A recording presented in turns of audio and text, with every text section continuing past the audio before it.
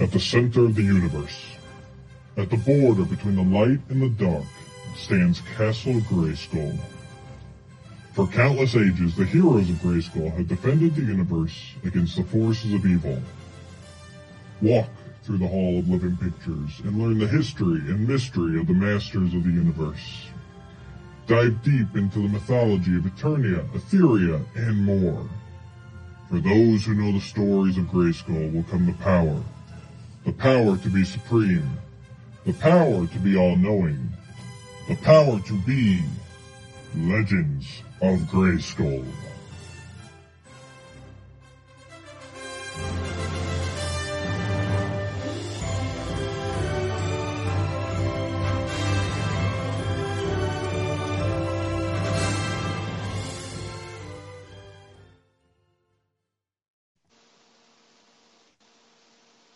Hello everybody, and welcome to episode 8.5 of Legends of Grayskull, the fan podcast where we discuss the history, the mystery, the magic, and mythology of He-Man, She-Ra, Eternia, Etheria, Primus, Nordor, New Adventures, Golden Books, Ladybird Books, UK Annuals, comic books, mini-comics, anything and everything you can think with that Masters of the Universe, Princess of Power logo on it. I'm Matthew Duch. I'm here with a shaky Sean Scavarna. How are we doing today, Sean? I'm hiding in my room from my kids. Absolutely. We're not stupid coronavirus. We're not going to get too much into it, but yes, both of our kids at home. So as you notice, I'm up in my bedroom right now. Sean's stuck in his bedroom. He might be a little shaky today because he's holding his camera. So anarchy is reigning supreme at this point. But yeah, I'm pretty sure like next week the purge begins, but we'll see how that works out according to my theories. Yeah, we got that. We'll be all dressed in leather and spikes to go grocery shopping and drive giant motorcycles and everything. It'll be awesome. It's my Sunday best. I'm glad I can dress up finally. I knew I'd look all sweet and dapper. I've been hoarding all that for all these years. Yeah, when I walk into the grocery store, bring out the gimp. I was more, if anybody doesn't know, I actually work in a grocery store, and yes, it's been insane these past few days. That's why it's so nice today that we can I took the day off. I've been working like 14-hour shifts for the past week, and today I took the day off. We're going to get a little normalcy here. We're going to get to talk some toys, but, some comic books, actually. But yeah, me and my buddies at work, we keep doing the Who Run Bartertown, because eventually that's what my grocery store will descend into. Obviously, it'll just be like Wee Man running Bartertown. Yep. And if you get that reference, kudos to you, because a lot of people weren't getting that reference, sadly enough. Yeah, I joke to my wife. She's the one that has to keep going in. She's a hotel manager, and I'm like, okay, get out your sheriff's hat and get all the weaponry you can. Get on that horse, ride out to Carlisle a half hour from us, and we'll get Coral and Judas together and all that. It's like, it's all Walking Dead and Coral. Oh, it's crazy times. Yeah, it is. But let's talk some Masters today. So, I know this is an issue you were really excited about, so why don't you jump into the intro for this one? What are we talking about today, Sean? All right, so we're talking about the newly released, I could smell it off the printer even though it was digital. Yes. And I don't have a copy to hold up because same thing, I went digital this morning because I said, not that I'm necessarily scared of the virus because I have to be out in it anyways because I have to go to work. But I'm just like, I'm not going anywhere today. I don't care. I'm done. I've been with the public 7 days in a row. I'm done. Yeah.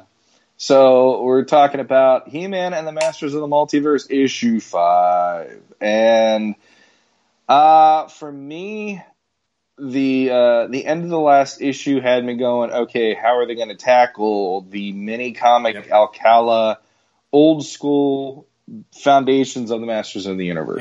And you were pretty pumped. You were pretty pumped for this issue. I was pretty pumped. Yep. And the last page of the last issue had me going, okay, we're getting to the Prime Universe, as they are calling it. And I can't even get my air quotes because my camera. Prime Universe. Prime. Something like Prime. There. Anyway, And I actually did. Let me switch over here because Sean was pumped for this. This is his. I did actually scan the whole book in because it was just quicker actually than like picking and choosing scenes. So we're gonna run through the whole book here on you. Hopefully YouTube is okay with that. If this episode goes missing, then we'll know they aren't. But we got away with it last week with time trouble, so I'm gonna give it a shot again here. Which if you haven't checked that out, go check out Time Trouble because that's an amazing book. But yeah, so for me, like I said, this universe that we're getting into here is one for me I didn't really even know about till I was older. Like I started discovering this universe as like I was finding back issues. Like I found that Superman comic at my local comic book shop when I was like 10 or 11, somewhere around there. And then like the reissues and commemoratives and stuff and finding He-Man.org. That's where I learned about this universe. I didn't know about this universe per se growing up. I really didn't have any of the early mini comics, so. But Sean, this is pretty much your first. This is my happy spot. Yeah. This is my introduction to Masters for the most part, and I'm not gonna lie, the preview pages that were released like a week ago, actually had me grinning from ear to ear because this is my He-Man. Right. You know, I mean, this to me is like. I don't mind the Adam turning into He-Man because it's one of the greatest sequences in a Filmation cartoon or in any version of Masters for me. But deep down, there is this feeling of He-Man to me is this barbarian on a giant tiger, green and orange tiger, that's out there just, making stuff happen. And it was nice to see him. I thought Tom Derenick, the artist on this issue, he did a great job of rendering that version of He-Man. Absolutely. And same thing I've been saying. I wish they'd done this all along for all the different ones, but Yeah. But yeah, it felt like you were in the mini comic universe. Yeah, he did a really good job of making his style blend with what we were used to seeing with Alcala, in my opinion. Right. And it was cool because it went into He-Man's tribe. We get to see some of the people he cares about. Yeah, we get to see a moment where He-Man actually has some emotional moments, which is great jump too. Right over there. Let's take a look here. Adjust you a little bit. There we are. Doing this earlier before you were actually on here, and that's always harder. So give me a second to adjust the windows. So yeah, I left the cover off because it's an odd number of pages if I do. Yeah. So, and actually, I did want to say I did like that cover, how they kind of made Anti-Attorney He-Man. He almost looked like a negative photo. Like that was a pretty neat rendition. This cover was. Yeah. So we jump right into the issue here. We open up with Anti-Attorney He-Man is in this village. In a hut with these two, was it Shaman and... Oh, I forget her name. It's a little hard for me to read on there. And this actually, I wish I had a little more time this morning because I wanted to look a lot of this stuff up because they were throwing some stuff out here that I'm like, it sounds like it probably was something in the past, but it doesn't ring a bell. And the compendium's not showing anything for this shaman. There's a couple shamans in here. We'll give Sean a minute to adjust. I'm just... I don't know. Like I said, I'm having a hard time figuring out my angles here. There we go. There you are. All right. Good. So yes. So yeah, Go ahead. We have the tribe, which is... I like that we're going back to the tribe, and I like that we're having that representation. For me, like I said, that was my He-Man to start out with. So absolutely. And I really that whole shot right over there with He-Man on Battle Cat. Right. That's like I can hear the original, not the He-Man theme song. Right. But the original song from the records, the "We Are the Masters of the Universe," it kicked them right there by Sonny and Cher for the for the Save the World. The amount of awesome that thing is.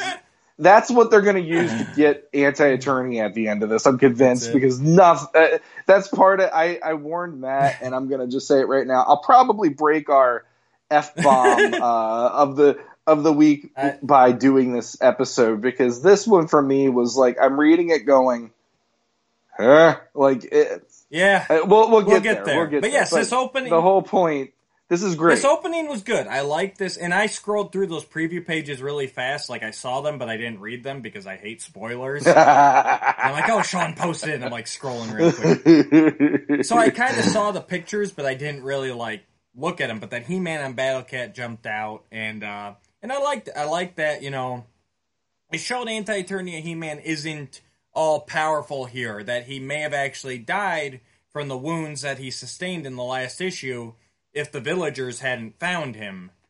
You know, it doesn't really go into why they saved him, but I mean, I guess you could just assume, since he's wearing similar armor to He-Man and everything, that, you know, they felt he could be trusted or whatever. But they saved him. They somehow removed the whole sword and repaired his chest, and so he's good now. And he returns the favor by slaughtering the entire village. And here comes my little boy. What's up, bud? Hello. Oh, he's a kitty. Oh. Are you Battle Cat? You want to come here? Come here. Are you making a cameo today? Here. Are you talking to What's up, little Scavarna? Yes, I am talking to a friend. Can you say hi? Hi. How you doing? His name's Matt. Can you say hi, Matt? Hi, Matt. Hey, buddy. How you doing? You enjoying the time off school? Are you having fun today? Uh-huh. Yeah, are you? I'm Battle Cat. You're Battle Cat? Battle Cat. I believe it. You Battle Cat? Yeah, you like Battle Cat? Mm-hmm. Do we like He-Man? Yeah. Battle Cat roars. Battle Cat roars? Absolutely. Yeah, he you does. heard it here first, folks. Battle Cat roars. I like it. Eddie does That's that. great sound there effects you for go. the page that's up right now. There we go. You want to help me? What? Roar! As long as we keep him in the room, you can't curse. No, I've done it before in front of him. It doesn't matter to me. I'm that down. Roar! Yeah. Yeah. Welcome to the entertainment portion of the show provided by my son. Well, luckily, my Okay. kids are busy with schoolwork right now. We got the e-learning, so they're all downstairs tapping away on their Chromebooks. So. Otherwise, they would be poking around the corner. They've done it before on episodes.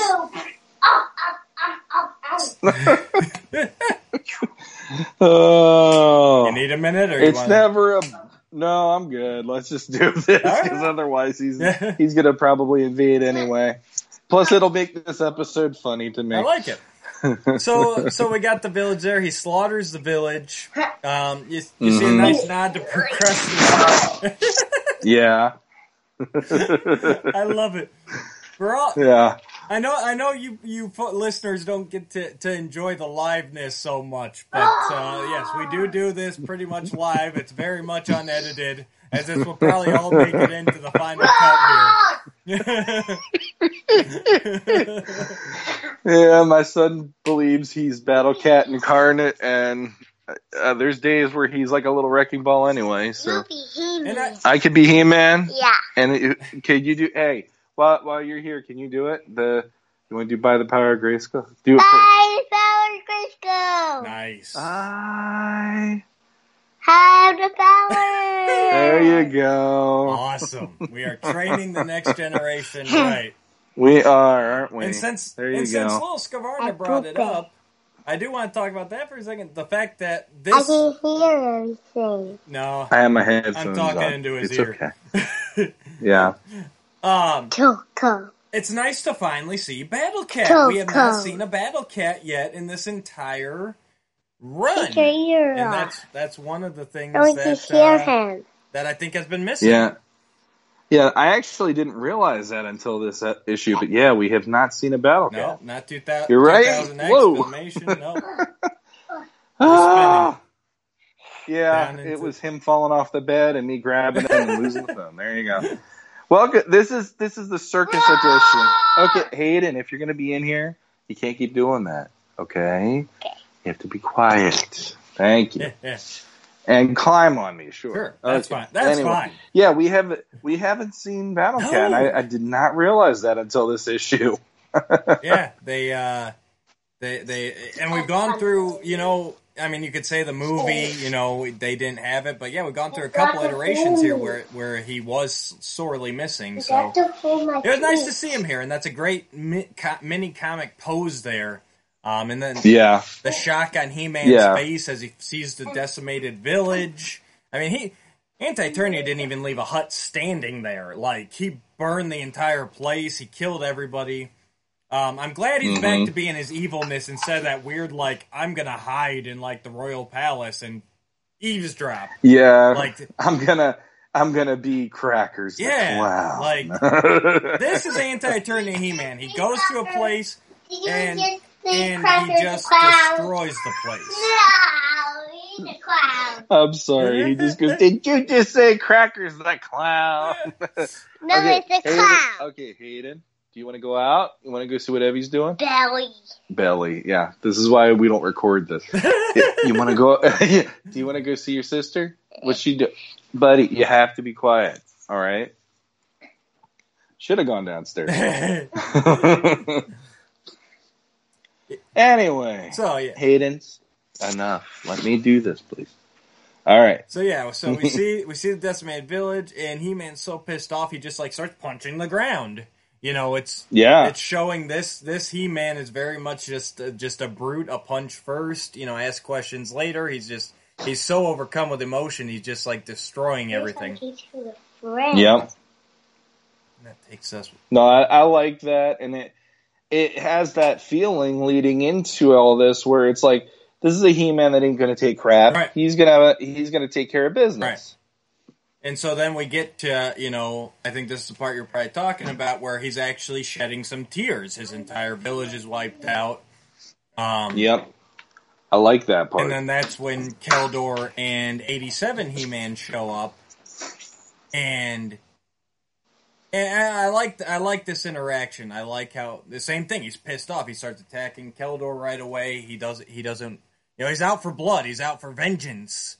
Yep. I like this bit with 87 and Battle Cat because I think it shows, even though we never saw him in the movie, that there was a Battle Cat still in that universe. Because there's that little. I think the art here has really hit its point. I mean, we've talked about before where it seemed a little sloppy and everything, but I think this is the point where it's like, okay, and I forget who's doing it for this issue, but Tom Derenick. Hayden. All right, give me 1 second here. He's driving me nuts. Come on. Go ahead. Yeah. So I like that we're seeing an emotional moment here from He-Man. I like that. His whole world is taken from him here, and it's like it's finally time. There's somebody actually having an emotional moment in this. There have been a few here and there, but it's like this is the first where it really hit He-Man in that way. And I like that it shows he's not just a brute. Yeah, we feel something for him because we know this He-Man. We've read all these stories about him, unlike Tappers, who we don't give a shit about. So that didn't mean anything. Yeah, and I like the connection, like you said. I like the connection with 87 and Battle Cat here. There's elements here of just little connecting moments that I think are nice. And again, I'm not gonna lie. Like, my favorite issue still is issue 3. Yeah. So the fact that, you have this, it's making this issue kind of have a little bit of shine for me in that way, where it's like, here's this version of He-Man that I always grew up with, even though Filmation was always there. This has always been like my base level He-Man, and they're giving him some stuff here in the first issue, the first pages of his issue at least. Yeah, absolutely. It's a great little character, and then even the fact that He-Man takes the time to take care of the dead before they go on. They're talking about what they need to do, and they're trying to convince Mini-Comic to help them. But he's still like, okay, he realized he can trust 87. He's still not sure about Keldor because he thinks he's an apprentice or an acolyte of Skeletor, which makes perfect sense. I mean, blue-skinned, half a skull face at this point. And I actually really like this Two-Face thing that they did with Keldor. It's really growing on me, this whole issue. It's a real neat graphic, and it keeps hitting that underlying tension of, is he Skeletor or is he a good Keldor? Like, what's he gonna be, Yeah. So I like the funeral pyre and everything that they do for him. And the one thing I'm disappointed with is he talks about, consulting, Man-at-Arms, Stratos, and the Sorceress and Tila, but then they don't actually do it. Like, we see Tila a little later, but we don't actually see any of the other heroic warriors from this time. And he calls them Masters of the Universe, which I'm sure is going to send some people just batshit crazy, because technically they should not be Masters of the Universe at this time, you know what I mean? Well, I honestly am at the point reading this where if that's the biggest thing that you're having a problem with, you didn't read the issue then. That's just me. Like, there's definitely some things in here where I'm like, really? Like, this is the one where I feel like it's the straw that broke the camel's back a little bit for me. It's not completely done, but I don't have as much hope with the issue 6 as I thought I would, to be honest. Right. But no, I love these little moments with him, and it establishes the primalness of him. The funeral pyres. He's doing this in tribute of his fallen community, right, or his friends and family and all that. And I really enjoy that. And there's this element to it where it's like he's telling Keldor, like, go F yourself for right now. This is important to me, right, that they get buried properly, because they were just freaking mass murdered. Like, I like that. Exactly. It shows some more heart than you would have expected. Because this version of He-Man is usually painted as he is, I don't want to say a jerk, but he's a jerk. Yeah. He's like a brute jerk, the way that, even in the notes that were unearthed just recently, through the Scott Knightley videos, they had the notes that Don Glut was using when he was writing the mini comics. And it was like, he'll take any means necessary, even if it's underhanded, to defeat the foes or whatever. And there's this element to that where it's like the fair play thing only came in with Filmation. So in that way, this is giving more heart to a character that really probably wouldn't have earned that in the original way he was, and so I kind of dig that. Absolutely. And so then he says, "Okay, I'm gonna help you." And he conjures up the battle ram, as he calls it here, even though it should be called the Sky Sled, but I know there was... he might have even called it a battle ram in those early mini-comics, so whatever. But but I love this shot, too, of and he tells Keldor he's got to ride with him because he doesn't trust him. We established that he has the force field harness, so, he can't even attack him if he wanted to. But he'll feed him to Battle Cat if he does try to attack him. I like that. I'm pumped through this. This is, and then this shot here of Battle Cat leaping off and 87 on the I'm still calling it the Sky Sled with the cape flowing. That's an awesome sequence right there. That is. So here's a question for you. Yeah. You not growing up with this version and you growing up more Filmation minded. Yeah. What did it sounds like you're getting into this take on He-Man somewhat. You're at least enjoying this window into it a little more than I thought. I've always enjoyed those early mini comics. I've enjoyed we did the DC comics, which were a little more blended. We did the one issue so far. Yeah. I've always enjoyed it. But if they're like, Matt, what do you want to see out of a new He-Man? This isn't necessarily what I want to see. But I can still enjoy it. You know what I'm saying? Gotcha. So, okay. It goes a little both ways. But yes, I'll say it right now. Actually, overall, I enjoyed this comic. And I think what we're seeing here is I think this is the New Adventures comic, but flipped. Whereas you enjoyed the New Adventures comic because you didn't know much about it, and I didn't like it because they disrespected the source. I think we're going to see our positions flipped here as we go through this, because you're you have so much more stock in this universe than I do. So I'm a little more forgiving. And like I said, there's some stuff coming up here where I'm kind of like, is that original? Is that from something? Or did they just make it up here? And so... I'll be honest, I'm not going to go and say legit what it is here. I know there's people that know way more than I do. Right. The thing that's coming up here, though, this made me smile because we don't get to see a window into this version of it too often. So, and I could be wrong. Maybe they did it somewhere where I'm not aware of.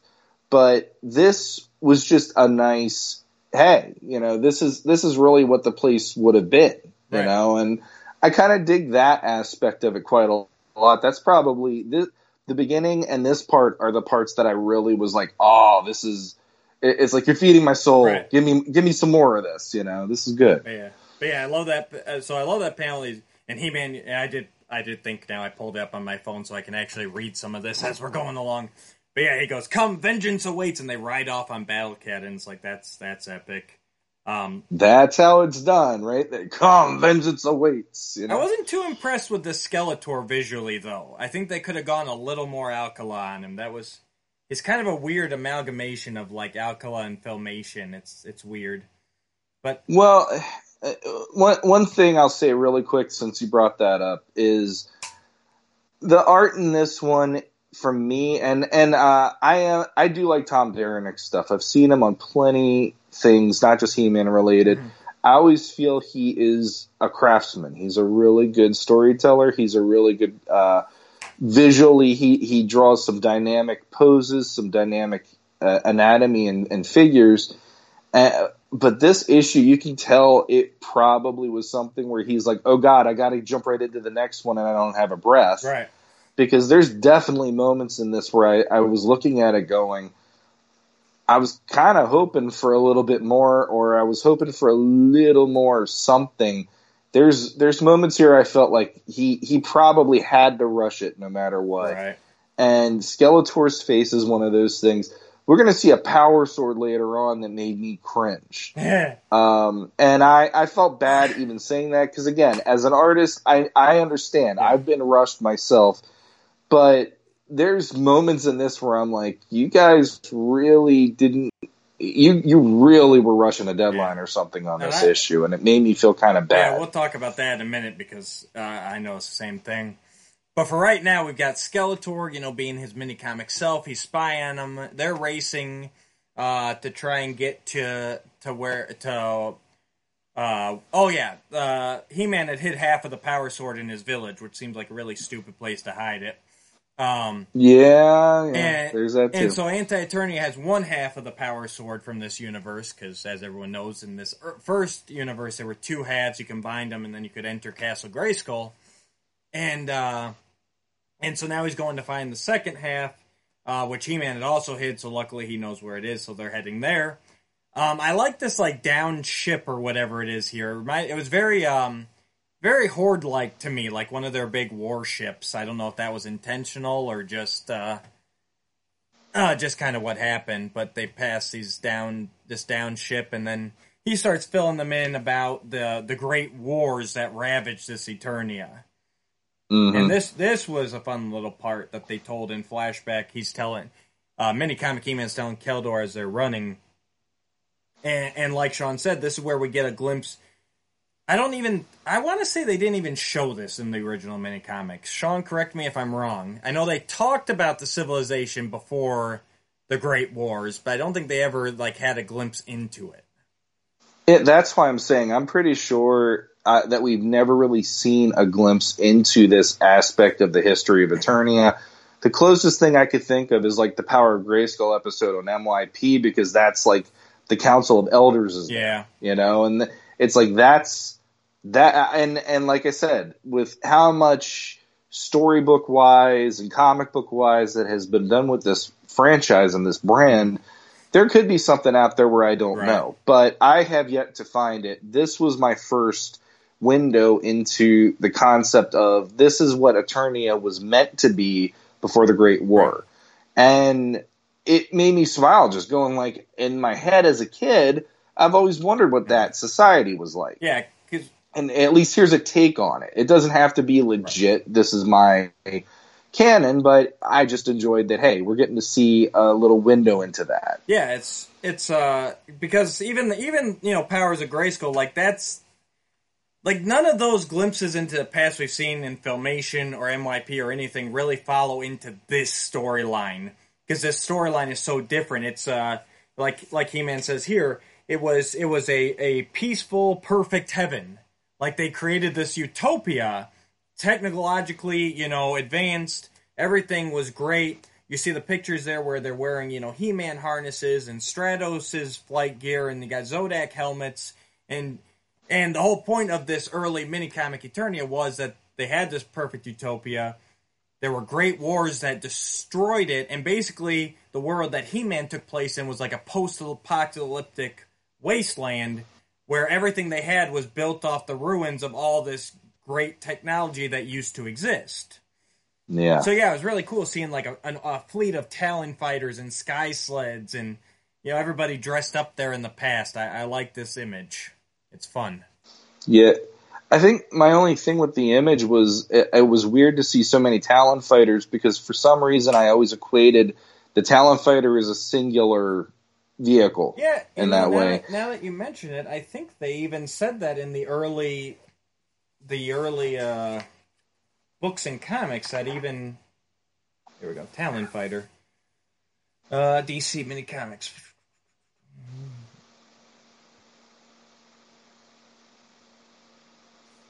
Yeah, it doesn't really. The character guide and World Compendium doesn't really say one way or another. So, I mean, you could believe that it's the only one left after all these years. It doesn't really. I guess. It doesn't really contradict anything necessarily, but yeah, I agree. It's a little weird.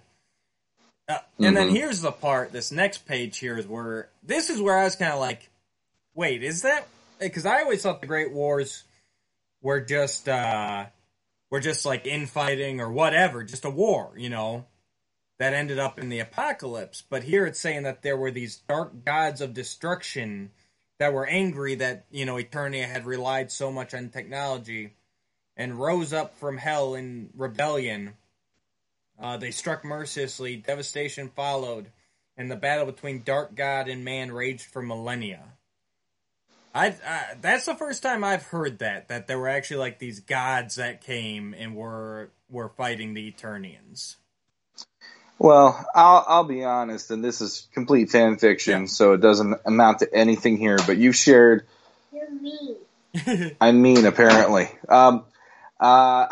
You shared some of yours in the past. I'll share some of mine here. Absolutely. In my take on the way when I was trying to think of like, okay, if I started from the ground zero to do like, let's mix mini comics with 2000X and start an actual storyline with that, I actually wanted to do it where, because of Keldor getting taken by the dark side of magic, you also had Hordak, who had the mystical abilities as well, and all this kind of stuff, and the idea that magic scared people who couldn't use it because it was something where you had to rely on the trust of people who had the way to access it and harness it and use it.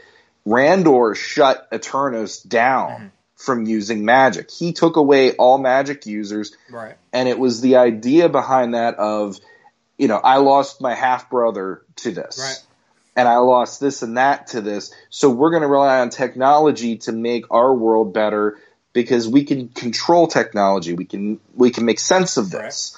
And the idea of Adam then using the power of Grayskull is like completely going against his father's wishes, but it's what is needed to counter what's happening. Absolutely. And in this case, I'm like, well, crap, that sounds almost like what I was trying to do, the way they're talking about it. But I never equated it that way either. I always thought of it as there were factions going against each other on the Primal Eternia, and through how horrible and horrific this war was that they had to do, it went to the point where it actually ripped the fabric of time and space, and like that's how Skeletor just passed through into another dimension and all that stuff.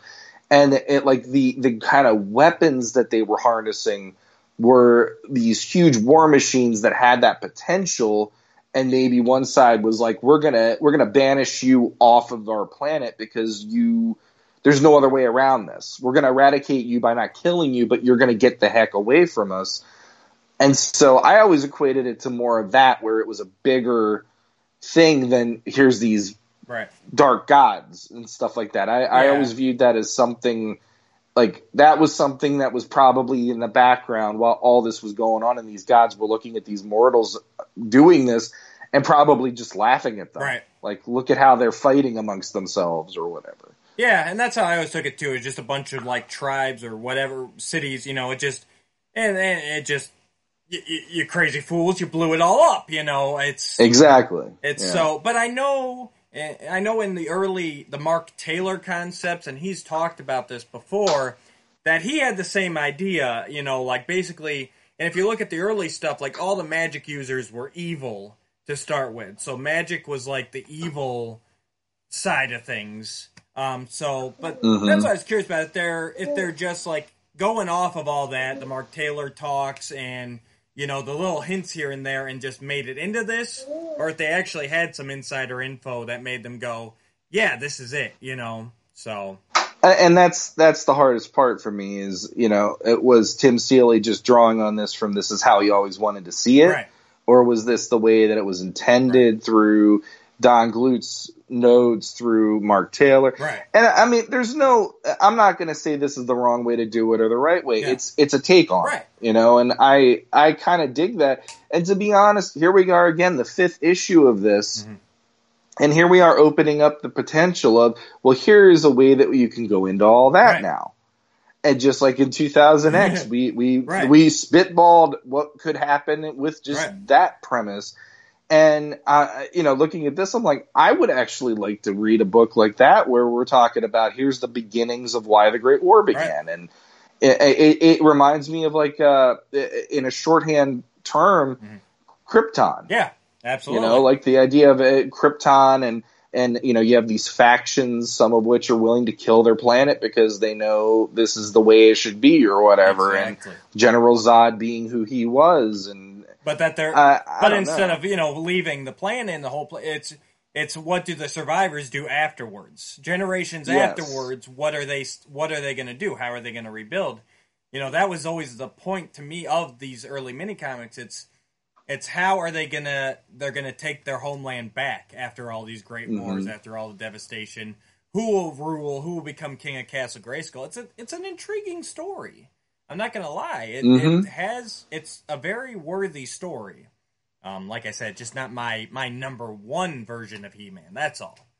Well, and the other thing about that story that I like is that would make this version of He-Man be the version he is. Right. And I enjoy that from a whole different perspective because, like, as a kid, I know in the mini comics there's these moments where he's like sarcastic with Man-at-Arms, like, what brings the great Man-at-Arms to my humble home tonight and all that kind of stuff. And it's like, you can see why he'd be that way, though, in this version. And I kind of dig that. And yet there's this sense of honor and this sense of, you know, like loyalty to his tribe at least and stuff like that. So, yeah.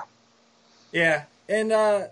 And so here, Mini-Comic He-Man has taken them to where he hid the other half of the Power Sword, a place called the Bleeding Scar. And I did look this up, and it's got no entry either. So here again, I don't know if this was actually a thing. It doesn't ring any bells with me. It sounds like a really, really, really crappy bar. The Bleeding Scar. That's what I thought when I first heard. I'm like, it's kind of cool, the idea of it because of what it was for the planet. But when you hear it, it's almost like, this is like the really bad bar where you might as well get a couple of hepatitis injections before you walk through the door. Yeah, it says it's a, hang on, let me find the quote here. It's a result of the, there was something about, where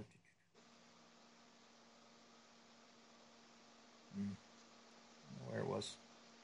Yeah, it's something about like all the dark magic seeped into the earth and left these areas around Eternia where there is here we go. Wounds in the world seeped with black magic and a cursive cursed artifacts. So it's just like these whole areas that are just like hell on earth. And he left it here, which is just a giant like open lava pool.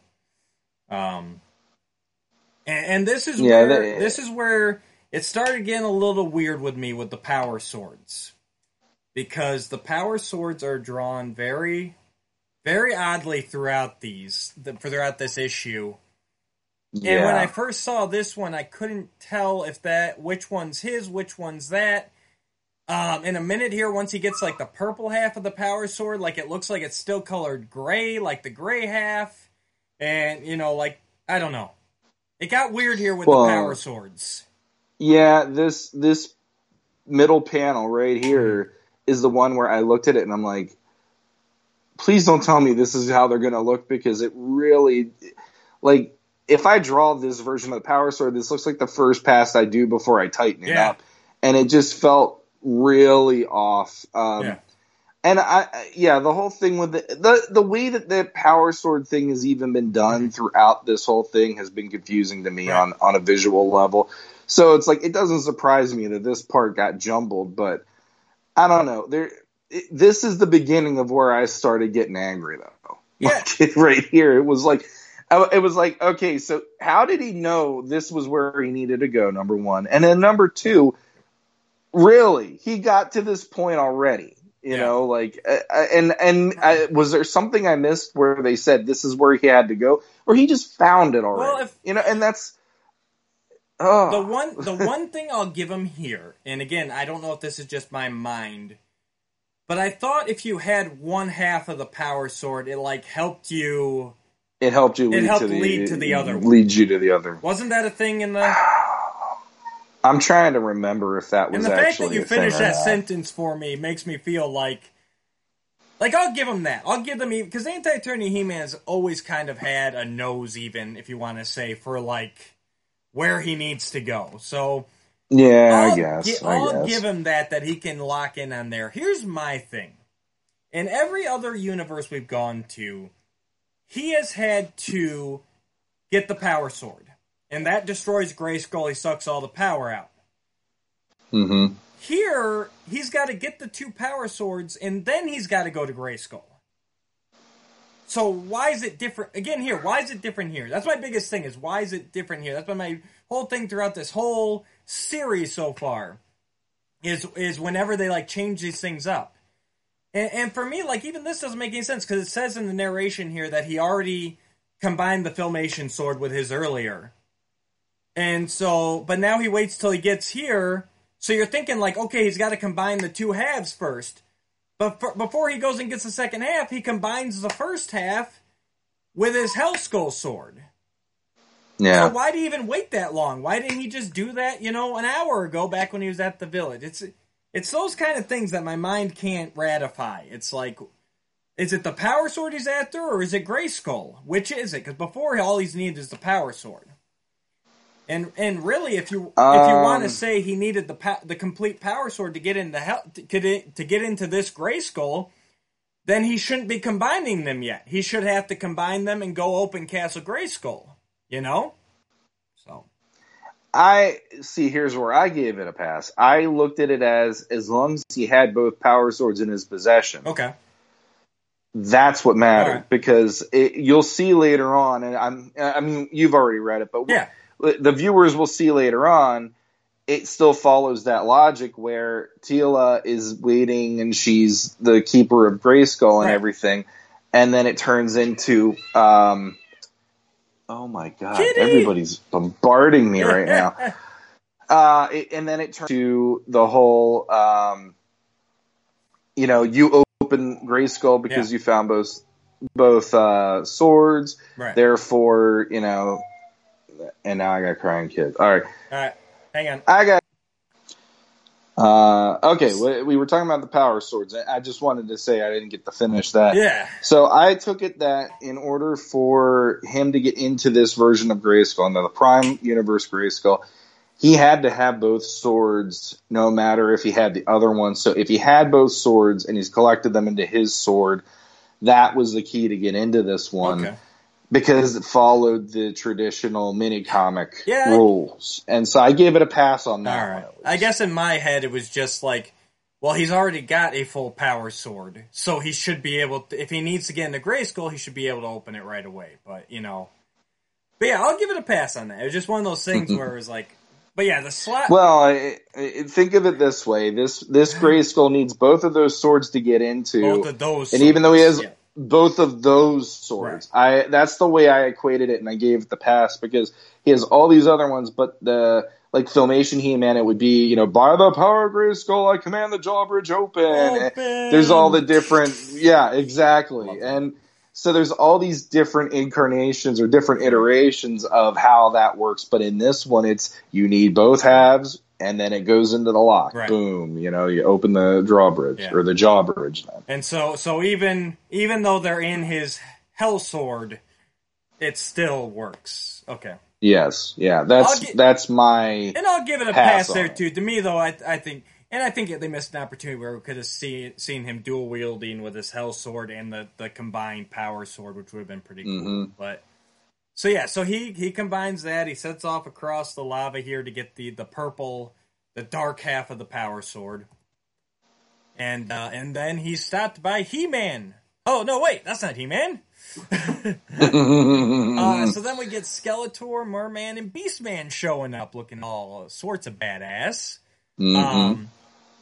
And Skeletor's basically saying, hey, this is my world. I'm going to conquer it, not you. He doesn't even care who he is. Sorry, I'm trying to get caught up on my phone too. Yeah. So then we get a nice fight scene between Anti-Eternia, He-Man, and Beastman and Merman. He flips Merman right into the lava, and he beats Beastman down. And I will say, there's a lot of great action in this. I loved this fight coming up here with the Evil Warriors, and then when the He-Man and Keldor show up. This is like we said last issue. This is what's been missing from the series all along, is them really making anti-He-Man work for it. I mean, there's a moment here that it reminds me of the easiest way I could go to it was it reminds me of Return of the Jedi, where the Ewoks end up in that explosion. The one gets back up and the other one doesn't. Yeah. And then he's pulling on his friend, but the friend doesn't respond. Yeah. So Skeletor's there, and Beastman went up against Anti-Eternia He-Man, get up again. Yeah. Beastman, it's that's pretty dark. Yeah. The fact that he took out Beastman that way, man. Right. Yeah, he took shoot Merman into the lava. He's there's that too. But the fact that incinerated. Skeletor had that moment to actually recognize Beastman probably was no longer. Right. That really got me for some reason. Yeah, after all these battles, after all this eternal war, and now he's just there's some real loss in this issue. Yeah. I never meant to call you a boob. And I like this. I did like the Skeletor throughout it. I thought they did a good job with him. But yeah, and even here we get a little bit of He-Man, Anti-Eternia He-Man, almost sounding a little bit like a He-Man here. Like he's saying he's tired of Skeletors. They will not threaten any more universes, and it was an interesting moment with him. I don't know. There's this. It's like, are we seeing a little bit of humanity under all that black skin after all this time? Or he's just tired of dealing with them. You can read it either way. But then He-Man and Battle Cat show up, and this is where it got intense for me. You got them going. Yeah, I like this. Going toe to toe. Battle Cat just chowing into him, biting his shoulder and everything, and some great dialogue between them. Yeah, I like He-Man just uppercutting him, and yeah.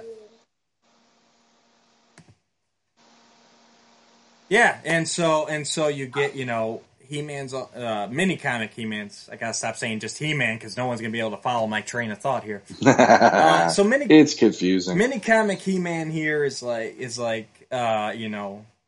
right away Anti-Eternia takes out Battle Cat. He's done.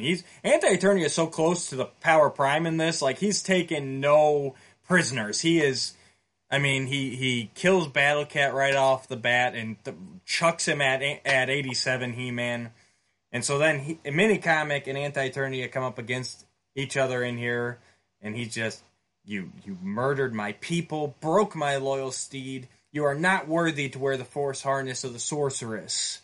You are not worthy to bear my name. And this is what I was waiting for last issue with Filmation He-Man. And he just goes at him with all his strength, all his power, this Krathum.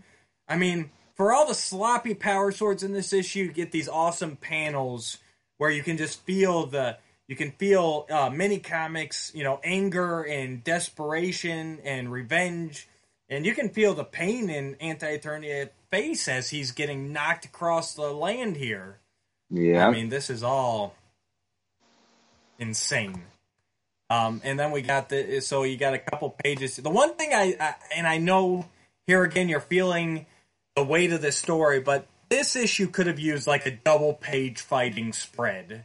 Like, that's the one thing I'll say was probably missing from this. And then the next page is just a Mini-Comic and Anti-Eternia just going at it.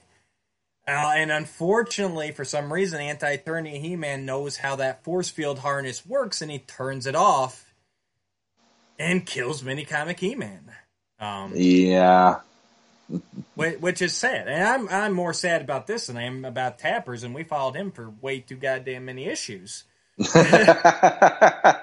Well, and that's part of my issue with it. It's like, this is the version of He-Man I thought was going to be toe-to-toe with him. And he was. And not just have 2 pages. Yeah, like 87 at least went toe-to-toe, and now this version, and I don't know. I kind of felt like because his stuff wasn't drawn from Grayskull, it was going to be a little more of a knockdown, drag-out between the two of them. And instead, this is the issue where I'm finally, like, I'm tired of this Anti-Eternia He-Man, and I never thought I'd say that. Right.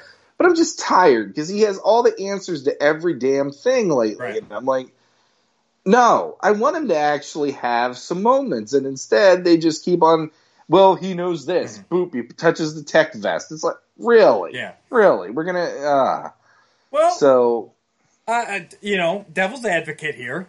And, I'm not saying you're wrong. I never say anybody's wrong. But I like that because I think that they work toe-to-toe physically. You see that here. If anything, Mini-Comic He-Man has more strength than him.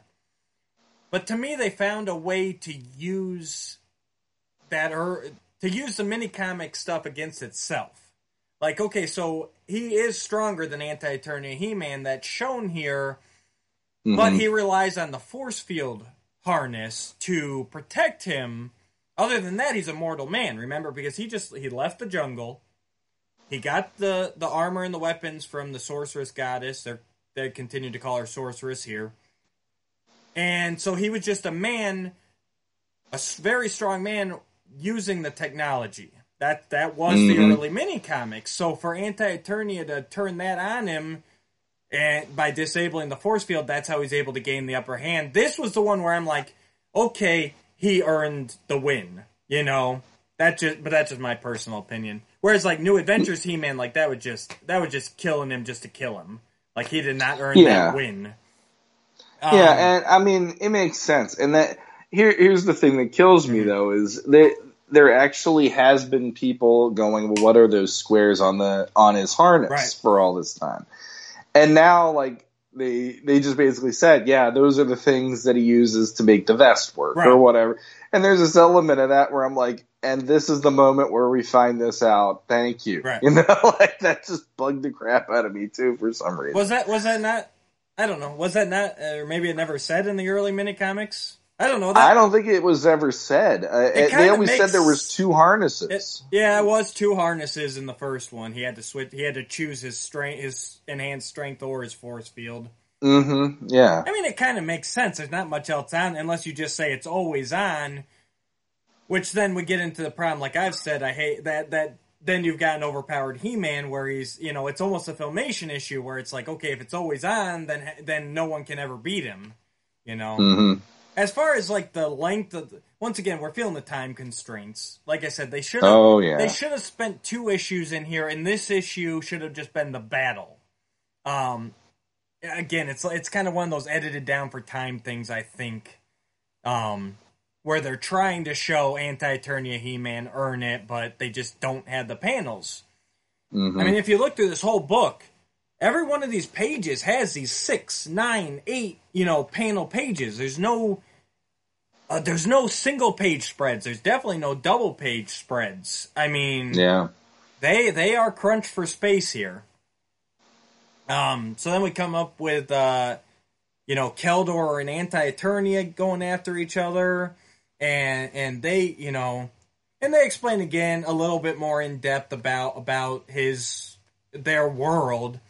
And I keep forgetting it, honestly. I know that they come from the same world. You kind of forget that as this goes on. So it's nice to have the refresher there. It's, it talking about how you there, maybe that's later. Maybe I'm getting ahead of myself. Yeah, I think that is a little later. Yeah, here Anti-Eternia He-Man just gets the power sword, and he takes off to Grayskull. And the Cosmic Key was damaged in the fight, so they can't even follow him. Mm-hmm. And so they have to make a deal with the mini-comic Skeletor here, who's the only survivor of this battle at the Bleeding Scar. And I like this too. I think it harkened back to more of the early Texera ones. You get the vibe of He-Man and Skeletor teaming up against Trapjaw. Mm-hmm. That kind of thing. He's like, this guy's going to destroy all the universes. He's crazy. Like when Skeletor's the sane one in the equation, you're in trouble. Yeah. And of course, 87, he's got his doubts about it, but it's the only way. Mm-hmm. And so they head off to Grayskull. Everybody does. Yeah, there we go. And I've always liked this Grayskull. It's very creepy. It's very evocative. I'm sure it takes you back. Yeah, I like the fact Tom Derenick really captured that mini comic Grayskull, the Alcala one, and I like this whole thing, the lead up. There's that, he looks like a silhouette. Yeah. Opening the drawbridge and then out of nowhere, it's like, oh crap. It's, like he's now in control, and this is what the castle is going to do against anybody he considers is not in power of it. And I kind of dig that. It's like all hell breaks loose the minute he shows up in here. Right. And I like this sequence where it's like Teal is in trouble, and then boom, you got 87, and Keldor showed up. It's like that's a cool little rescue moment they did there. Oh, to yeah. be honest. And I like that. And I think that came from the mini comics where Teela became kind of the guardian of it here and there. Yeah. I was disappointed that we didn't see the sorceress / goddess anywhere in here, but this is fun. And it's like we've seen Skeletor, when he would capture Grayskull in the early mini-comics, he was able to turn all the traps and everything on the heroes. It was very much a whoever holds the power sword, And so, yeah, this fight through Castle Grayskull trying to get there, and all these ghosts and goblins and everything attacking is a great sequence. Yeah. I'm a fan. I like that version of Grayskull, too. And that's the other thing. Like, Grayskull to me in the originals was like this haunted area. Right. I got another. I got my buddy back with me. What's up, buddy? So it was this haunted looking castle, right. And I really dug the fact that they dug into that aspect of it. Mm-hmm. And so then we get down to the. And real quick here, I love what they did with the narration in this. Instead of using the typical text blocks, they went with that early mini-comic scroll look there. Mm-hmm. That's a nice touch. But I even like the way that they have the bubbles for the spirit of Grayskull there. This is awesome here with the spirit. Mm-hmm. So the He-Man of Anti-Eternia made his way down into the darkest bowels of the ancient fortress. With each step, he could feel the powers of Grayskull trapped within his black blade surge with familiarity. They were coming home. Yeah. returning to the womb that birthed them. So yeah, and then you get the spirit of Grayskull, that white skull image. Which is also part of our logo. It is. And so does that mean we made a cameo in this issue? We're here. That is Legends of Grayskull. That's actually my voiceover work right there. There you in go. Those blue bubbles. But yeah, they do those weird swirly bubbles there. And just this whole thing here, I think I'm going to read this here if you don't mind. It was inevitable, I suppose. The dark gods would be unhappy, contained at the bottom of the minicosm. That they, unable to create, could only copy, pervert, and corrupt. That the most powerful man in the universe should seek to spread his poison like an infection that travels through the veins to the heart. So basically, what we're finally getting here is they did hints. But so basically, whatever happened to him in Castle Hellskull back on Anti-Eternia, basically it's tying it into these dark gods that are buried deep within the heart of this mini-comic Eternia. And they corrupted him, and they want him to, to destroy everything, basically. And he does that. Mm-hmm. He kills the spirit of Grayskull here. Yeah. Yeah, I mean... I don't know what else to say, but yeah, other than... Yeah. I feel like pulling the inconceivable, in that way, but... and I still don't get what the point of it is. So he kills the spirit of Grayskull. Like, it's been these little tidbits all throughout where you're kind of getting, but we still don't know his full mission, which still bugs me that we're on issue 5, and we don't really know what he's after other than this vague destroy or whatever, spread the anti-truth or whatever. But so far, his whole goal has apparently been to kill this prime universe spirit of Grayskull. And he succeeds here. Yeah, and that's the whole thing about, if this would have been 8, 10, 12 issues, which I'm sure there's people out there going, please don't make it any longer than it is, but there's a part of me that's like, there's a lot of questions that both you and I and other people have brought up where I'm like, the story of this is almost broad strokes, and it's to the point where I feel...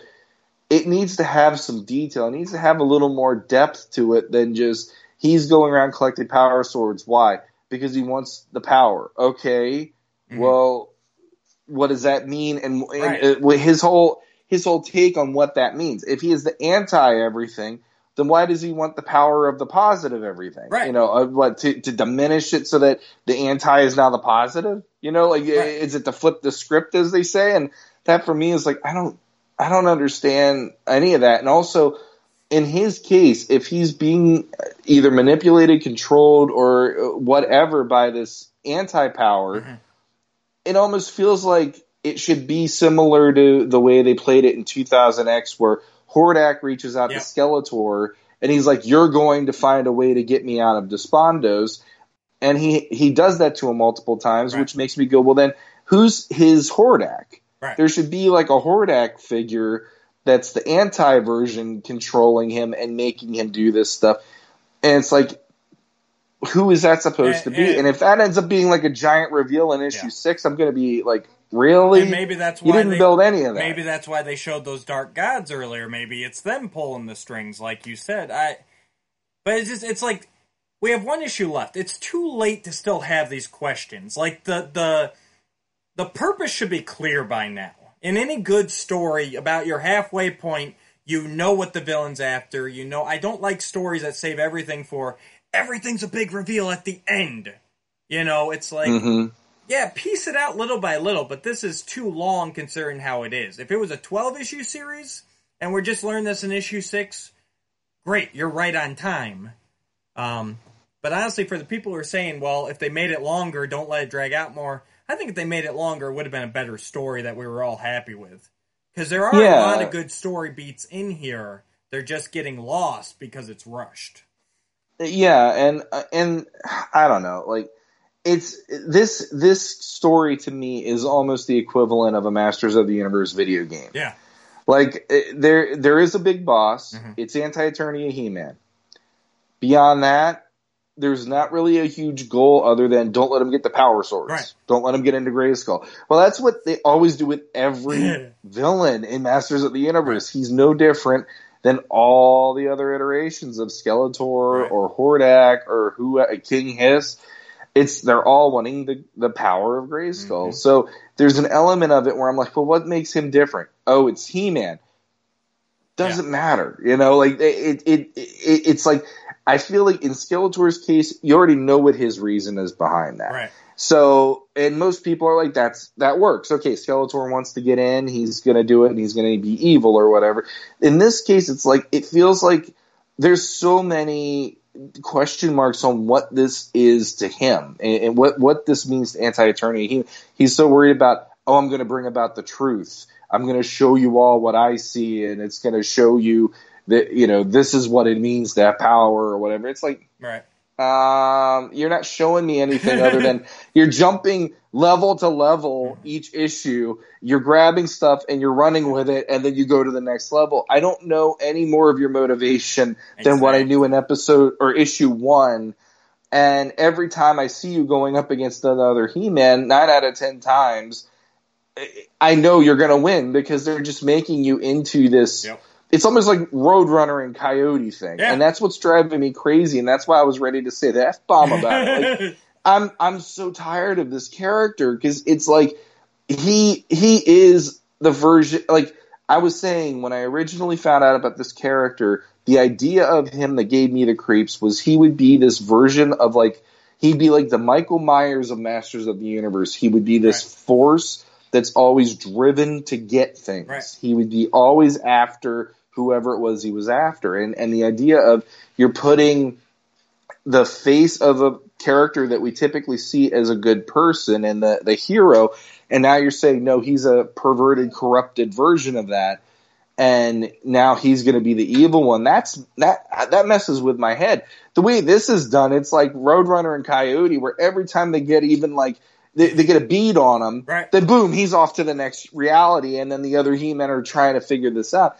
And this is a huge part of why, for me, this story, it's buckling even more under its own weight because we finally get the reveal of who we're supposed to be rooting for. Right. And I know that was obvious to some, but the way this is written, he's not given enough time for me to give a crap about him when he finally steps up in this issue. Right.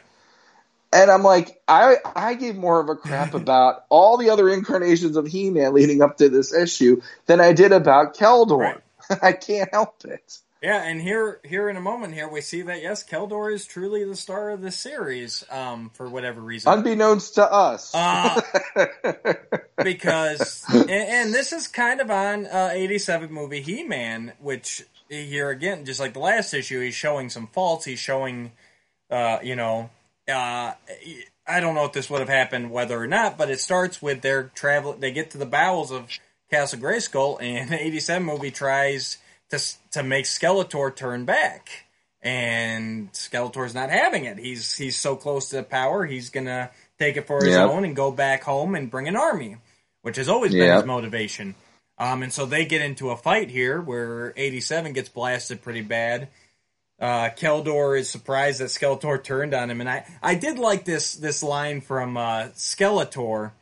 He goes, "You sought some humanity in me, Prince. Some connection that we might share. A reason to trust me, foolish child." Yeah, I did like that, and it's my son now is using me as his personal highway for his car. I didn't see that at first. I looked up, but yeah, I like that this is what I wanted in the last issue, where it's a Skeletor that's not rooted in Keldor. Hello. So how does that change things? And he's like, yeah, basically I saw you trusted me, so I used you. I like great. That would be Skeletor. Right. That would be mini comic Skeletor to me. So that works. But then that pisses Keldor off so much that he just blasts him. He finally, and here we go. Here's another step of Keldor becoming Skeletor. He finally just unleashes this wave of magic that just knocks Skeletor on his butt, takes him out. So now we've got the half face, we've got the magic. You know, how much closer is he to being a full-fledged Skeletor, you know? But at the same time, unfortunately, 87 was mortally wounded here. He was injured. He is infected with dark magic by Skeletor, and he passes. So you were right, Sean. 87 did not make it. I don't know if we said. I think we said it on the show, but we at least said in private whether we thought. I thought he would make it. I thought this was going to be 87 to the end, but. And this one hit. This one hit me. This one, I'm like, come on, he made it this far.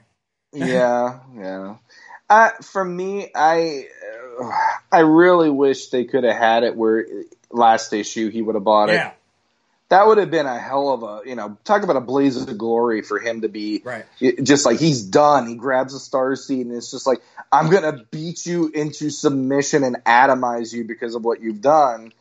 And instead it's like it's almost like he gets killed with a whimper in this issue.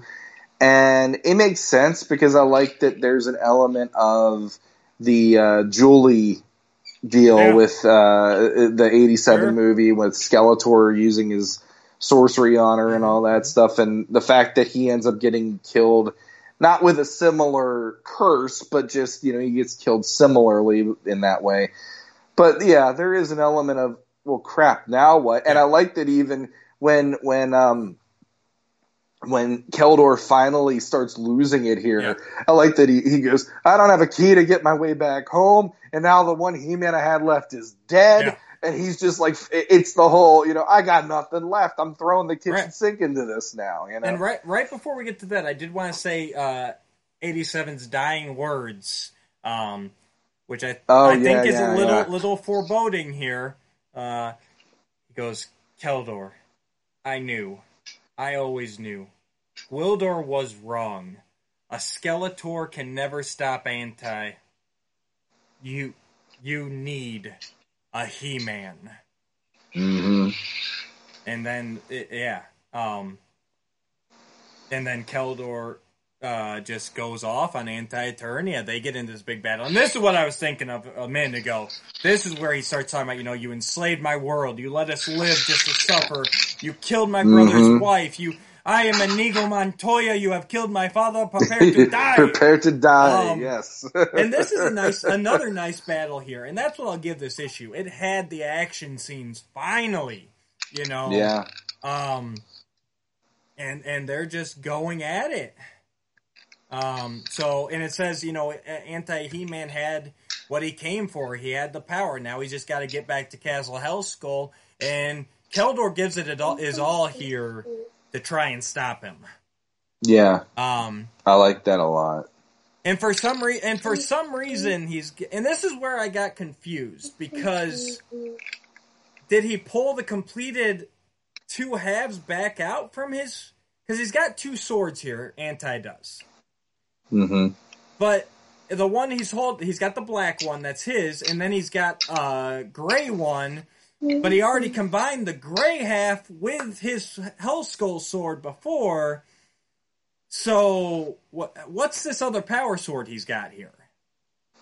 I figured it was the mini comics power sword, and that's just I think it's both halves together, and he's just using them. But then why did he combine one half earlier? Like, see what I'm saying about the power swords? Like, they were really weird in this issue. Well, and okay, there's the old, and this is because I'm going through them at night. Sure. The one golden book, where Skeletor actually gets into Grayskull. I can't remember. Is it the Sword of Skeletor? I want to say it's the Sword of Skeletor, where he gets the swords in those early ones, and he gets in, and there's like the whole He-Man gets thrown into the dungeon, has to fight Beastman, throws Beastman out of the dungeon, gets his way out of there. And then they have a fight where Skeletor's about to open up the door that unlocks all the power and knowledge. Right. And He-Man has to have the confrontation right there at the vault door and all that. And so in that sequence, you see Skeletor grab one half of the sword, but it looks like he should have just grabbed the whole entire sword out of it. Yeah. In the way that was set up and drawn. And that's why I've always had that logic about it, even as a kid, because of that panel. So in this, I'm just like, it's probably both halves of the sword. I don't know. Okay. Yeah, like I said, it's really weird sequence of events, and that power sword again is drawn sloppily here. It almost looks like the Eternity War power sword to be honest with you, it's got those little longer hilt guards in this in this shot here where he's holding it, but yeah, I sloppy actually power thought swords. I thought at points they were actually trying to do the swords on the flag. Yeah. Of Grayskull. Here and there were moments where I'm like, it looks like he thought I should do that one, and then it turned out, no, I need to do the other one, but he never really reversed, he didn't reverse course once he started down that road. Or maybe they're saying once it's combined, then it looks like the flag swords more, like... I don't even know. There are a lot of questions we have, obviously, and I don't think we're ever going to get proper answers to them because I think this is. It's like I said the last issue. There's this feeling, or the last episode when we covered it. There's this feeling to me of this is an island in a chain of islands that won't be connected, and then we're going to go into something else after this is over and go. Then why did we just have that miniseries take place or whatever? Yeah. So, but we'll see. So they're fighting. We'll they're both pissed off at each other. Teela's coming up to help, and poof, choom, whatever sound effect you want to use, they're both gone. Leaving her to clean up the mess. And then we get to the final pages here. And I actually liked this. I liked these 2 pages here. Finally getting to see the full force of Anti-Eternia. So we go back to Anti-Eternia here. King Randor's on top of Night Stalker with Screech, and he's getting his forces ready to attack Castle Hellskull. He says, my brother's been missing for days, weeks. Oh god, I closed it out. He's like, yeah, and King Randor's have it here. Anti-Eternia King Randor, very MYP armor here. And he said, we're fine. Well, this is it. We're fine. I've lost enough. We're taking it back. And he's getting his forces ready to attack Hellskull. You got Red Beast there. You got all the evil warriors basically. Ninjor in a neat color scheme. Trapjaw, Evelyn, but they're all colored very good. Lots of greens and oranges and very Eternos Guard motifs going on here. Evelyn is a little friendlier looking. What do you think about our heroic evil warriors here? I think it's fun every time they show them, which has only been 2 issues now, and it's the craziest thing to think everybody that you think are going to be the ones who are going to cause trouble are the ones that are going to actually go in and stop the trouble in this case. And I will say that final panel on the second to last page. Yeah. All that I hear in my head with that opening and the glow was turn around. There's an element of that freaks me out to this day. That angelic looking demonic face. It just but yeah, and then when we get to see the next page and how it all works out, that opens more questions that it does me feeling like we're going to have a final solution. This is the ending of 6 issues. Absolutely. Yeah, so we have Keldor is inside Castle Hellskull. He's confused. Where am I? And he goes, what is this? Gods above and below. I have half a power sword. So that kind of answers that question a second ago. That's only half a power sword. Oh, yeah, that's right. I forgot about that. But here again, it should be the dark half, not the light half, but whatever. And then all of the anti-heroic warriors are there, and you get this great shot of Stratos, Man-at-Arms, Clampchamp, Teela, Buzzoff, Manny Faces, Cyclone, Fisto, I think, in the back, and then Orko, all in the black-red anti-color scheme. And they're already, they say we have universes to enslave. So, yeah. And that's it. That's the issue. That is the issue. So, Now here's my thing. So, 87 He-Man said that line about how you need a He-Man, and Keldor's left with half a power sword here. So, how much you want to bet in the next issue we're going to see Prince Keldor say by the power of Grayskull? At this point, I'm going to say it's definitely even odds in this, and that's kind of where I'm like, I don't know how I would think of that. Yeah, yet. I don't know if I like it or not. Yeah, but I have a feeling that's where they're going with this. Is that Keldor actually needs to become a He-Man? That they need a Skeletor per se to completely give himself to the forces of good. I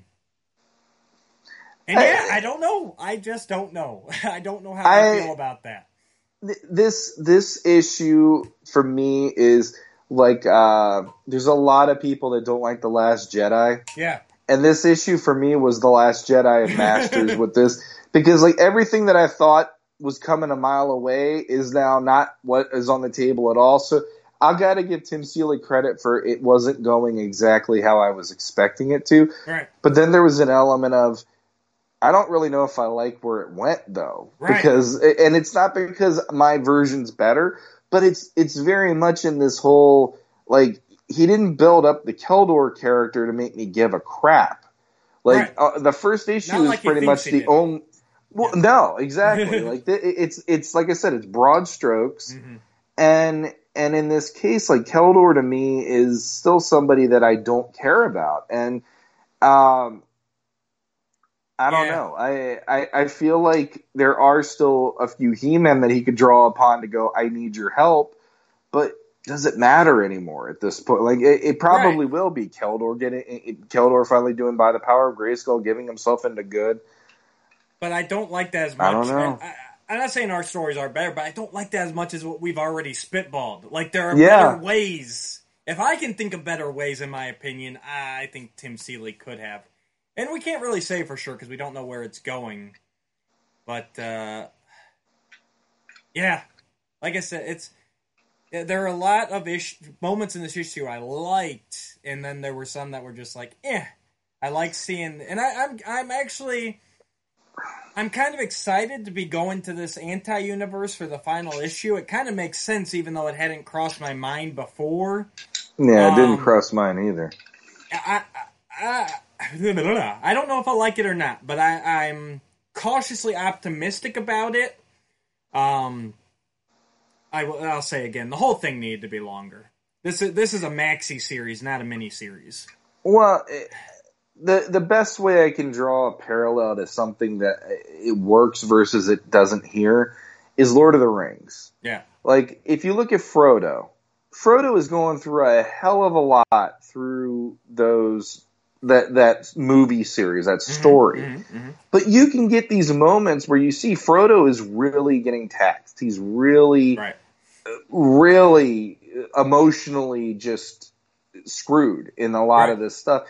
And there's not a whole lot of this for how crazy and big this story has gotten to this issue. There isn't really a moment of that for me where I'm looking at it going, well, crap, I feel like Keldor's probably in danger or something. It's like, it all just feels kind of like Keldor is an afterthought, and now we have to root for this guy, and I really would rather be rooting for 2000X. I'd rather be rooting for mini comics. I'd rather have Filmation, you know? Yeah, I really thought that 87 was going to end up being like the big, He-Man of this story. I thought so too. I agree.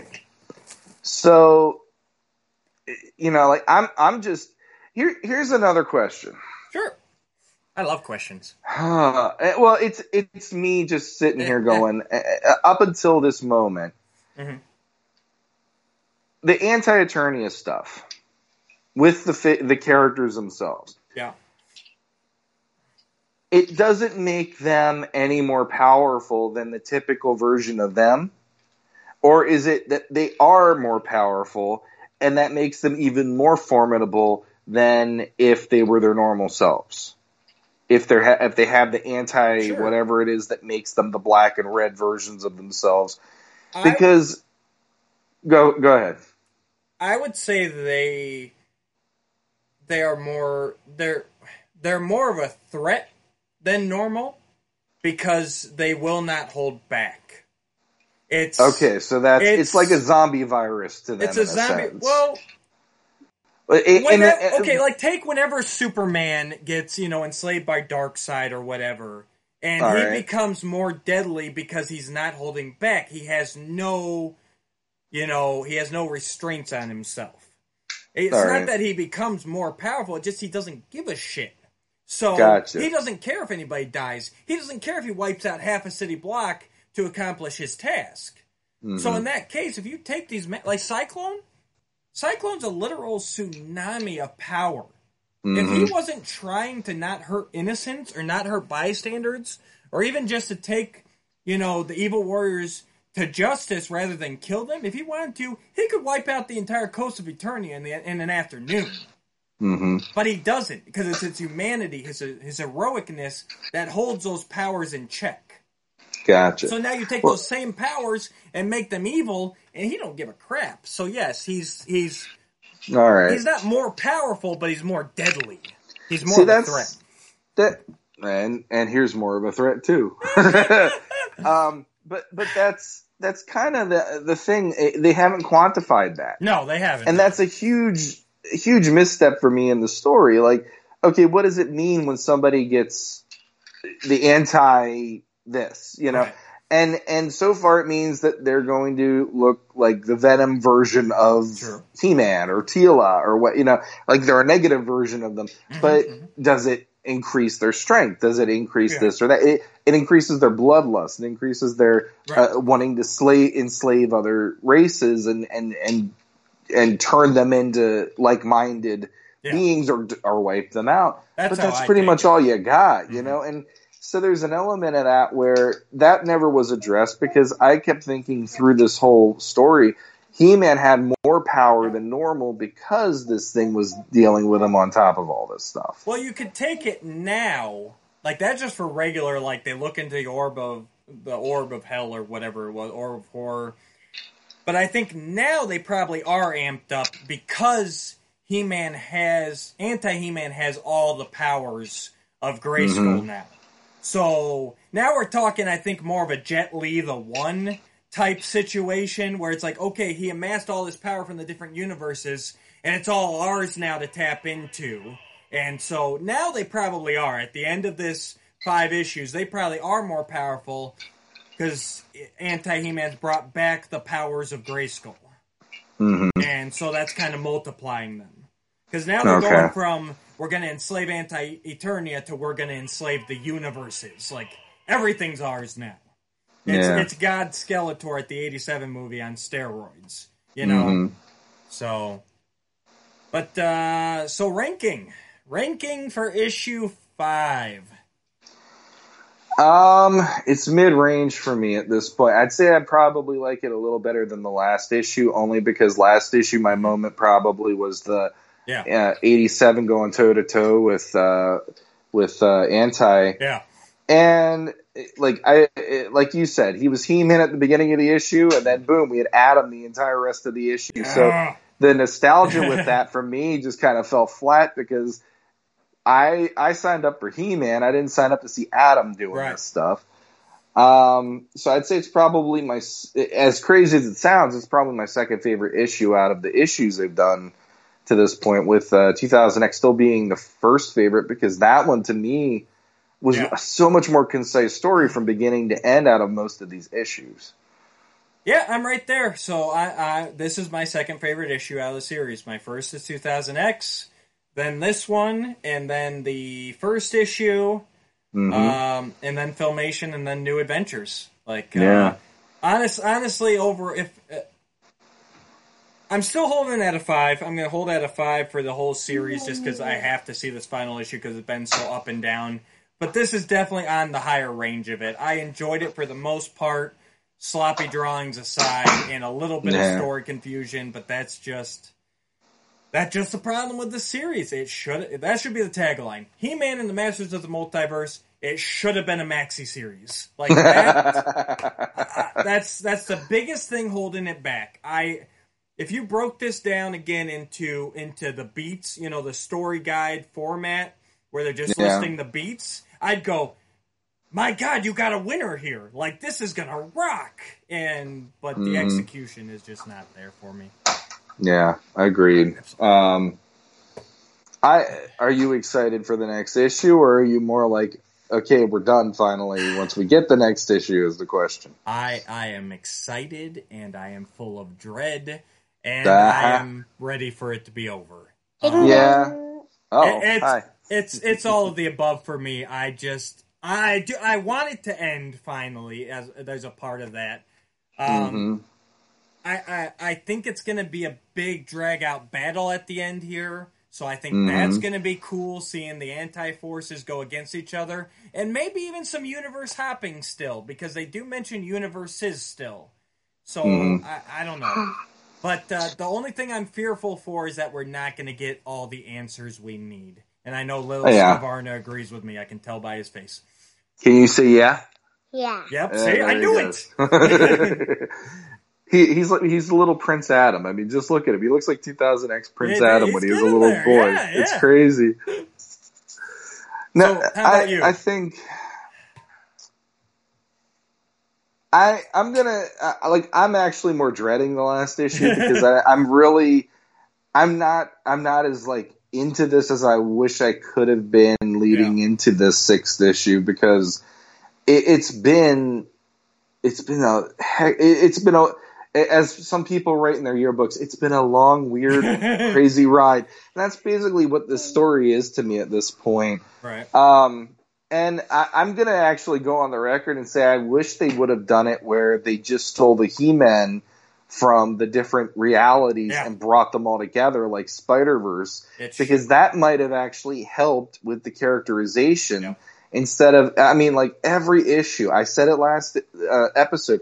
Every issue, we're going back to, we're establishing the world. Here's this, here's that. And it's that makes you actually feel that the He-Man in that reality is your protagonist. Exactly. And then when they die, you're like, well, crap, now I'm left with the guy who's not doing a whole hell of a lot, which is Keldor, you know? And like I said, it's a weird story to me in that way. The fact that they used Keldor, a previously unexisting character, the Prince Keldor, the Anti-Eternia version, as your main character is bothersome, because we have all these He-Men that we've grown up with, that we love, that we hate.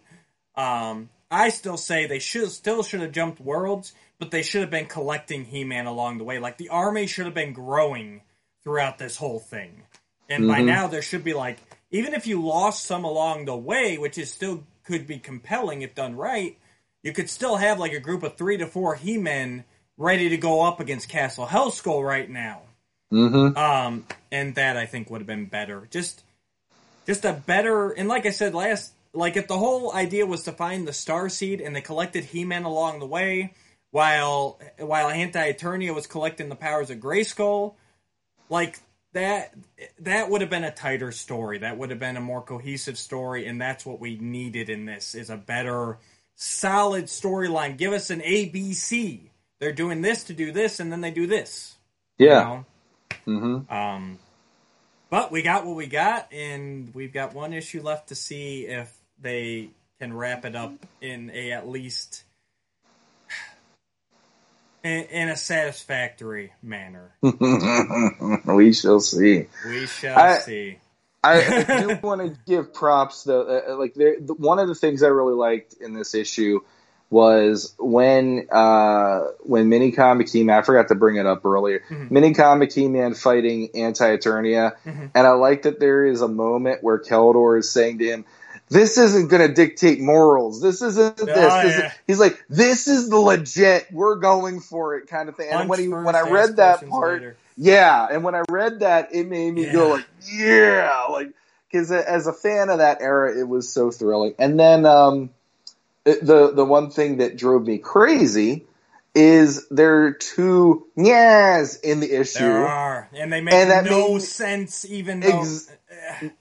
And on top of that, it made me go, don't tell me that this is your way of saying Keldor is going over to the dark side, because nyat was never a thing until recently. And that drove me nuts too. At least they're not using the M spelling, that meow, like the gangster does. Exactly. They did use the N, but what people don't understand, and I guess I've never gotten confirmation on this, but I think what they're going for is that that scream. Whenever Filmation Skeletor would be thrown through the air or something, by He-Man or She-Ra, he'd do that, Rah! Like, oh my god, I'm being thrown through the air. But for some reason, everyone's taken that to be like, oh yeah, he just says that like randomly, like he's like a Pokemon that just is like, Charmander, and he's like, yeah. It's like, no, he doesn't just say it. It's his Skeletor had a unique scream, and I think that's the noise that everyone's taken as Mia or Nia. Mm-hmm. But yeah, he doesn't just say it as he's casting spells. That's ridiculous. Yeah.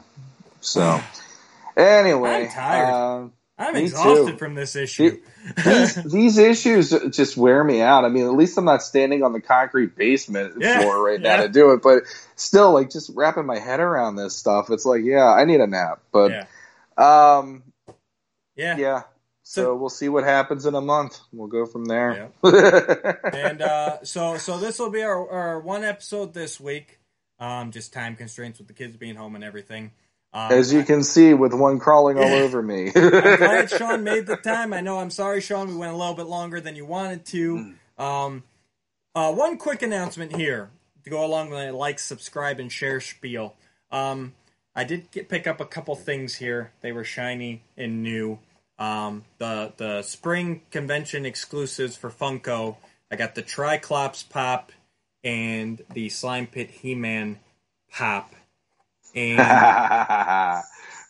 which now do you want to tell them about that? Yeah. Well, now that I've got the translucent pop in my hand here, like, he looks so cool. Now I'm really jonesing to get the classics Slime Pit He-Man pop, because if this guy looks this cool in the translucent plastic, I can only imagine what the classics version looks like. But he was just looking.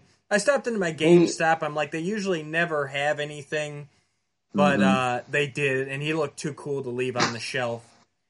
He looks identical to what you're going to get for a classics, because I got mine downstairs, and really that's what you get. Yeah. I can't even get the light to hit it right on the camera, but yeah, just that glowing thing in there is pretty cool. But the announcement is actually I have an extra one of each of these. Oh. So, everyone out there, like, share, subscribe to our YouTube channel, because in a couple, I don't have a firm date, but I'm going to be giving these away to one of our loyal listeners. And I'm going to do something with our subscribers, so please subscribe so that you get entered. In a couple weeks here, I'll give a Slime Pit to one person and a Triclops to another listener. Nice. But you got to be a subscriber to be eligible. So we're sitting about 23, 25 subscribers. I'm not really sure right now. So really good odds right now, guys. Jump on in. There you go. And you'll be entered automatically to win one of these. So like, share, subscribe, ring the bell down below so you know when we're premiering a new episode. Sean, you got anything? The only other thing, my son wants to go play Mario. The only other thing is, did you want to share the big event, or do you want to wait on that one? We'll wait. Okay. We'll wait. Yeah, that's pretty much it then. So, hey, Hayden. Yeah, you gotta get him to say it with you. Come here. I'll go first, and I'll let the Scavarna boys wrap it up. We want to thank everybody for listening. Hold on. And until next time. Say, until next time. Until next time. Oops, hold on. There you say it again. Until next time. Great. Thanks, buddy. All right, guys. Take care.